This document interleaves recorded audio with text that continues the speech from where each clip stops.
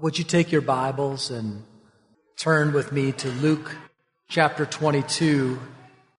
I'm very thankful for each of you that are here today, and there is something about the seating arrangement we have and this idea of sitting down and having a meal with someone. I think of the word shared. There's this emphasis in the New Testament about being hospitable. That is a friendliness to a stranger. And when you have a meal with someone, say you have them over in your home, what you are doing is you're sharing your table with them. You're sharing your plates and utensils and cups with them.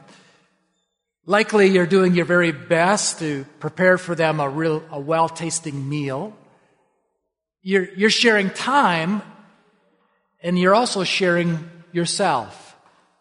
And I hope all of that is going to be taking place this afternoon here at our church, that we're going to be sharing these things together. As we think of the Scriptures, there are a couple of significant meals that we see throughout the pages of Scripture. What I'd like to do today is take some time and just land on three of these. Now, the first one and the third one, we're just going to kind of do an overview of. But the second one, the Lord's Supper, we'll spend a little bit more time on.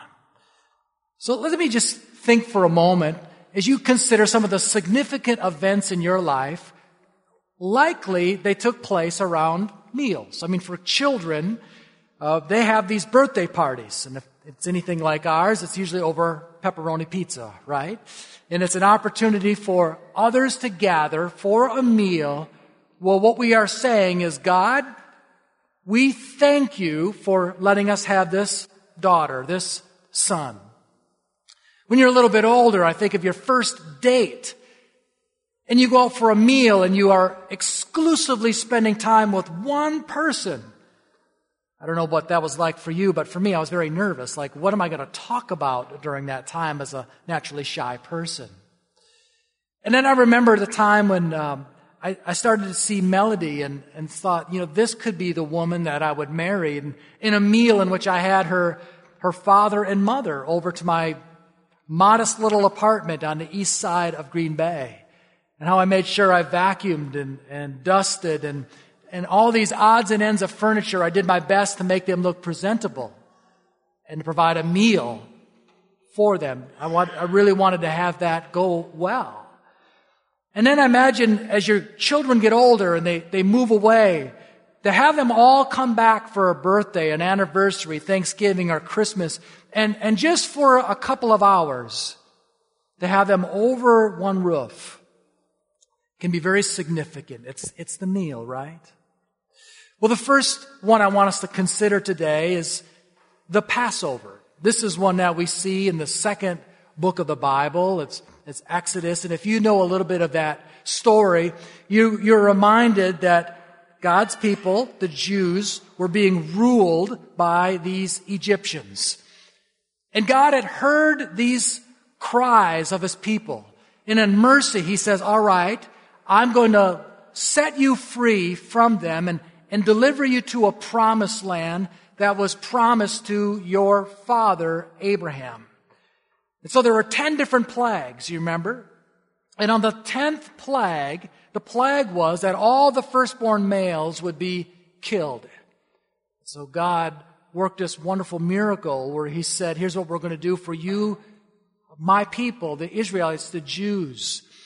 What we're going to have is you sacrifice a spotless lamb, one without blemish. It would be killed, and the blood will be poured out into a basin, a container. And then we'll take a branch, a hyssop branch, and you dip it into that blood, and you spread it over the doorpost. And when the angel of death visits home to home, wherever he sees that blood is applied to that doorpost, he will pass over onto the next home. And so from that point forward, God's people were to remember this Passover meal.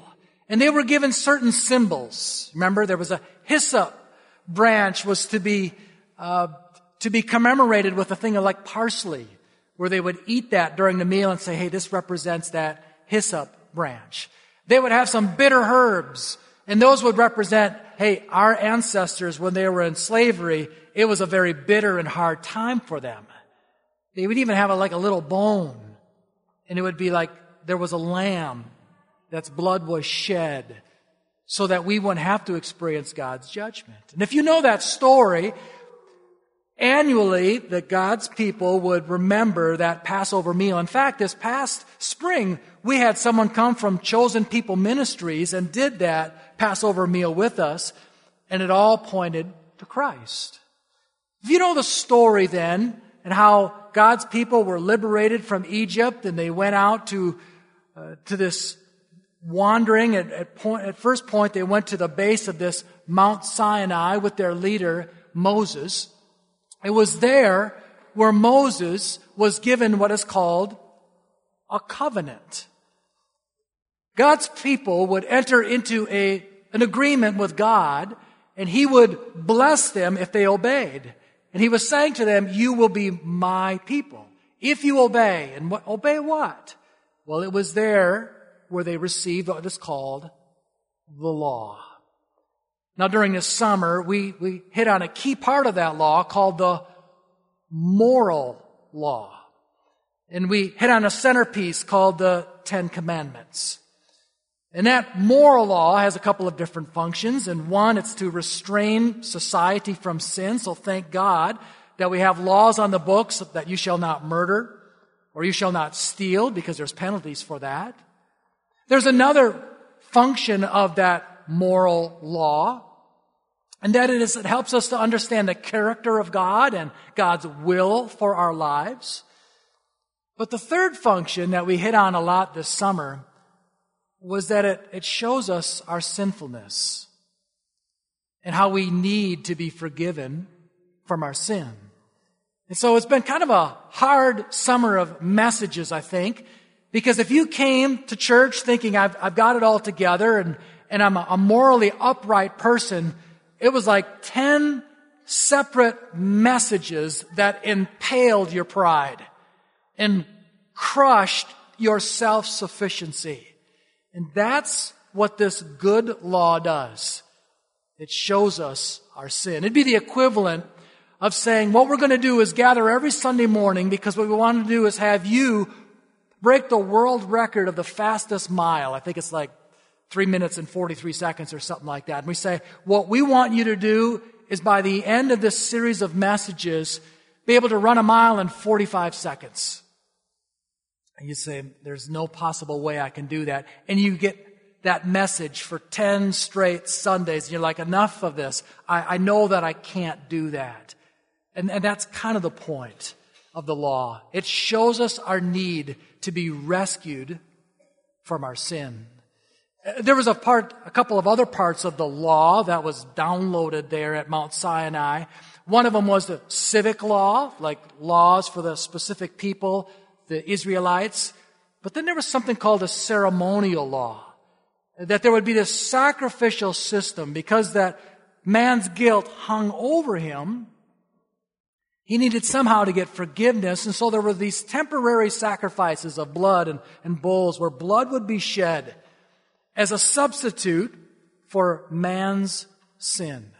Now, the ceremonial laws and these civil laws are no longer in play for us, but the moral law, like the Ten Commandments, we see those repeated in the New Testament, so they're still relevant to us today. So the first meal that we're covered here this morning is what we call the Passover meal.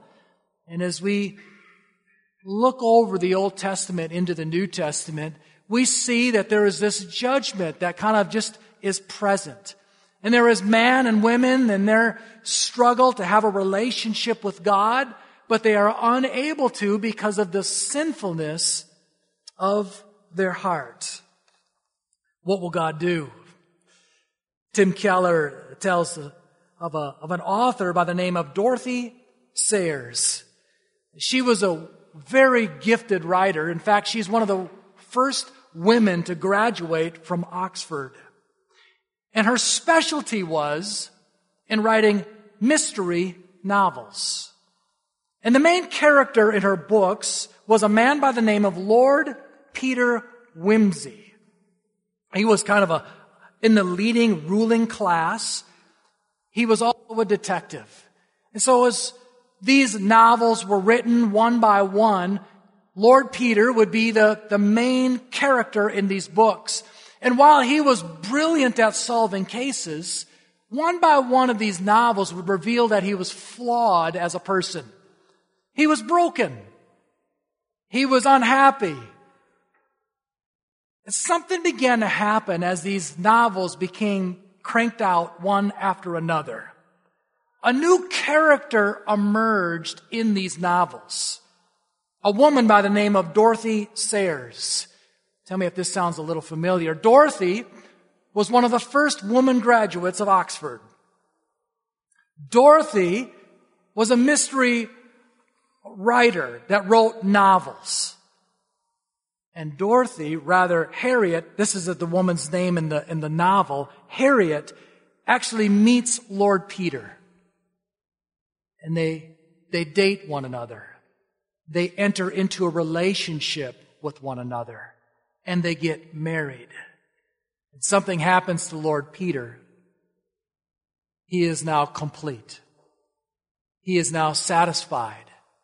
We might say that this woman came in and rescued him from his condition. What the author did, Dorothy Sayers, is she had a character in her story that was flawed, and she wrote herself in order to rescue him. And that's a wonderful picture of what takes place in your story as well. Is that all of us are flawed. All of us are broken. All of us have this guilt and God's judgment upon us. But listen, God has wrote himself in to your story by sending Jesus. And as we look at this passage today in Luke chapter 22, we see Jesus' last day. Really, within 24 hours, he will be crucified on the cross. The context here of Luke chapter 22 is the leaders, the enemies of Jesus are positioning themselves to crucify him. One of Jesus' followers, a man by the name of Judas, is about ready to betray him. And during this high-pressure, very tense moment, what does Jesus do? Well, he's going to do exactly what we're going to do a little bit later. He's going to have a meal with some of his friends. He's going to have a meal with them. So look with me now at Luke chapter 22. And let's just go ahead and read verses 7 through 13. It says in verse 7, "Then came the day of unleavened bread, on which the Passover lamb had to be sacrificed. So Jesus sent Peter and John, saying, 'Go and prepare the Passover for us, that we may eat it.' They said to him, 'Where will you have us prepare it?' He said to them, 'Behold, when you have entered the city, a man carrying a jar of water will meet you. Follow him into the house that he enters, and tell the master of the house, the teacher says to you, where is the guest room, where I may eat the Passover with my disciples? And he will show you a large upper room furnished. Prepare it there.' And they went and found it just as he told them. And they prepared the Passover." The first thing we see here in verse 7 is that Jesus is with his disciples, and they're actually going to be participating in the first meal we spoke about at the beginning of this message, the Passover meal. This was a week-long event. We see there in verse 7 that they're getting ready to offer the Passover lamb. And you remember the Passover lamb had to be without spot or without blemish. In verses 8 through 12, we see that Jesus makes preparations. This is one of those overlooked miracles where he says to a couple of his friends, Peter and John, "This is what I'd like you to do, is go and prepare the Passover for us. Find a man with a jar. Tell him that you're looking for a place and And the man provides this place for him where they can participate in this meal together. You'll notice here in this passage that there is an upper room. It's just more of a comment off to the side. But God uses all of our gifts and all of our talents and all of our experiences. Sometimes we think that it must be just a preacher or a missionary or a deacon within the church that God uses. But here in these verses, we see a man that just had a house. It had an upper room, which would have indicated that he had some wealth. And he saw that possession as useful to God. And so he says, if you can use this, feel free to use it. And he did, to have this meal with his disciples. And we see there in verse 13 that these disciples had the responsibility to get prepared for the Passover. And as the disciples were getting prepared for this meal and the Passover lamb, God himself was preparing his son, the other Passover lamb. Look with me now at verse 14. And when the hour came, he, that's Jesus, reclined at table, and the apostles with him. I appreciate that word, reclined here. I'm just being honest here. As we read about the disciples, these disciples did not always get it. When Jesus was teaching, they didn't always understand what he was saying. There were times we see cases of them arguing with one another who would be the greatest. And I'm thinking that if I were Jesus, I'd be like, man, just one more meal, a couple more days, and I am out of here. But that is not Jesus' position here. It says he reclined. Oh, I think what this means is he was there to soak it in, to take his time. We see this relational Savior here. And I'm hoping that today that you will take your time to be with God's people, to get to know them and to talk with them. Look what it says there in verse 15. And he said to them, I have earnestly desired to eat this Passover with you before I suffer. But I've been looking forward to this meal for a long time. I couldn't wait to get to this moment where I could be with you guys. It speaks to us about how Jesus valued relationships. He valued people. And notice this word, this, in verse 15. And he said to them, I have earnestly desired to eat this Passover with you before I suffer. There's an emphasis here on this word this because this Passover will be different than any other Passover. It is here where Jesus will actually fulfill the Passover. It's on this day where he will be the unblemished, spotless lamb and shedding his blood, that if applied to your life, God's wrath and God's judgment would pass over, and you could enter into a relationship with him. Jesus, in this meal, will fulfill the Passover, and after this, the Passover will no longer be necessary. So now let's enter into the second meal, the first one being Passover. The second one is the Lord's Supper.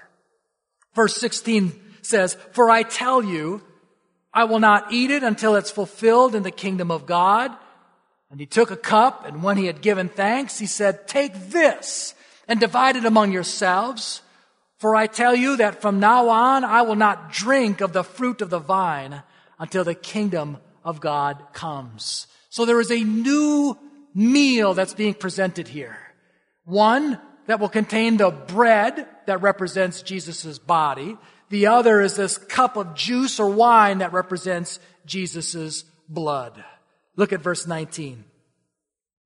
And he took bread, and when he had given thanks, he broke it and gave it to them, saying, "This is my body, which is given to you. Do this in remembrance of me." In verse 20, and likewise the cup, after they had eaten, saying, "This cup that is poured out for you is the new covenant in my blood." Just back up and hit on a few of these things. In verse 19, Jesus said, "This is my body." And then he says about that blood, that too is his. There are times in Jesus' ministry where he used a figure of speech. For example, he said, "I am the door, and I am the vine." And we know what he meant by that he is not literally a door, or he is not literally a vine, but he's just making an expression, right? And this is what he is doing here in verse 19 when he says, "This is my body," is he's holding that bread. He's not saying that this is actually my body, but he's using it as a symbol. And it says here that it is given for you. It says that in verse 19 and verse 20. This is that concept again of a substitute. We saw that at the Passover meal where a lamb would be killed, the blood would be poured into a basin, it would be spread across doorposts as a substitute. We saw that in the ceremonial law where there would be these blood sacrifices and there would be a substitute where these animals, their lives would be cost for them so that God's people might continue to live. And we see here again Jesus now fulfilling that by being the ultimate sacrifice, and there would never need to be another sacrifice. Charles Dickens, in his classic work, The Tale of Two Cities, talks about two different men. One whose name was Charles Donnard. He was a French, part of the high class. He was well connected and established. The second guy was a man by the name of Sidney Carton, and he was an orphan, a foreigner from England. The story takes place in France. And while these two men couldn't be any different in their upbringing, there was one thing they had very common, and that was their physical appearance. And as the pages turn in the Tale of Two Cities, we see the wealthy man, Charles, getting arrested, put into a French prison where he is awaiting execution. And Sidney, the poor man, visits him there in the prison. And he actually says to him, "What I'd like to do is I'd like to take the death penalty for you." But Charles says, I will never, ever allow that. And Sidney thought to himself, "I knew you were going to say that." And so he actually knocked him out. He passes out. And he changes clothes with him right there. And then Charles is ushered into a carriage and he goes away free. And so here is Sidney, the innocent man now condemned, wearing prisoner clothing. And within 24 hours, he is executed, beheaded. An innocent man was killed for a guilty man. And that is the good news. That is what we remember when we participate in the Lord's Supper. Is that an innocent man was killed for you, was killed for your sins. You'll notice here that it says in verse 20, "This cup that is poured out for you is the new covenant in my blood." At the beginning of this message, I spoke to you about an old covenant. The old covenant was if God's people could obey the law, they would receive blessings. If they disobeyed the law, they would receive curses. And if you know the Old Testament, then you know that that's exactly what happened. Is God's people would literally have the promised land stripped from them and all the blessings with it. So Jesus is coming to say, I have a new covenant. In my death, my burial, my resurrection, is going to sustain you from now forevermore. This new covenant is spoken about in Jeremiah 31. It offers forgiveness. Jeremiah 31:34 says, I will forgive their iniquity and I will remember their sin no more. This new covenant offers a law written on our hearts. 31:33, I will put my law within them and I will write it on their hearts. And it offers a very close relationship with God. 31:33 says, and I will be their God, and they shall be my people. Within 24 hours, Jesus will die for not only the sins of the world, but for yours. And his death and resurrection will make it possible for everyone to enter into this new agreement, this new covenant. 1 Corinthians 5:7 says, for Christ, our Passover lamb, has been sacrificed. Now I just want to look at one other phrase here with you in verse 19. And it says this, do this in remembrance of me. Jesus knew that these disciples and the disciples that would follow have leaky memories. And so he says, there's one thing that I always want you to remember. It's my death. It is interesting, isn't it? That God's church is not called to remember Jesus' birth. Sorry for those of you who love Christmas. There's nothing in the Scripture that tells you that we are supposed to do that. We can do that. There's nothing there in the Scriptures that says we have to remember a particular miracle. We might argue the resurrection, but there's an assortment of other miracles. But there is something that we are to do frequently, and that is to reflect back on Jesus' death on our behalf. The psalmist says, bless the Lord, O my soul, and forget not all his benefits. So there are two different applications from this passage today. The first is this. If you have never trusted Christ to save you, he has come to die for your sins. His blood has been shed to cover your sins. Place your confidence, your trust in him to save you. That's the application for you today. There's a second application for those who have already done that. And that is to do this in remembrance of him. So if you have your Lord's Supper elements before you, why don't we just reflect on not only our sin, but the spotless Lamb who was sinless on our behalf. And though he was tempted in every way, he did not yield to that temptation. He lived a holy, perfect life. And he gave his body for our behalf that we could be forgiven. So let us take now of the bread.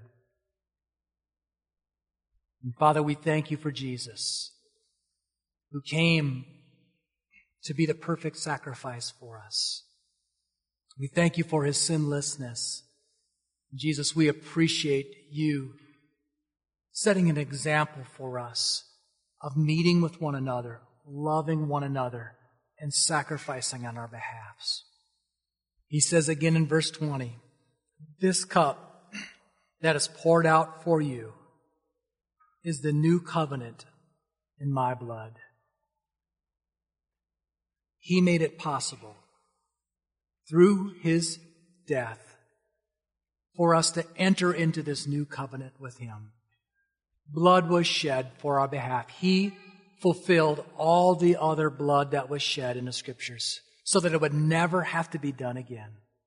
Let us now take of the juice that represents Jesus' blood. Father, we thank you for this amazing sacrifice of Christ, that his shedding of blood is available to remove our sins. And thank you for the faith you've given to us to be able to trust that and to be able to walk in forgiveness. In Jesus' name, amen.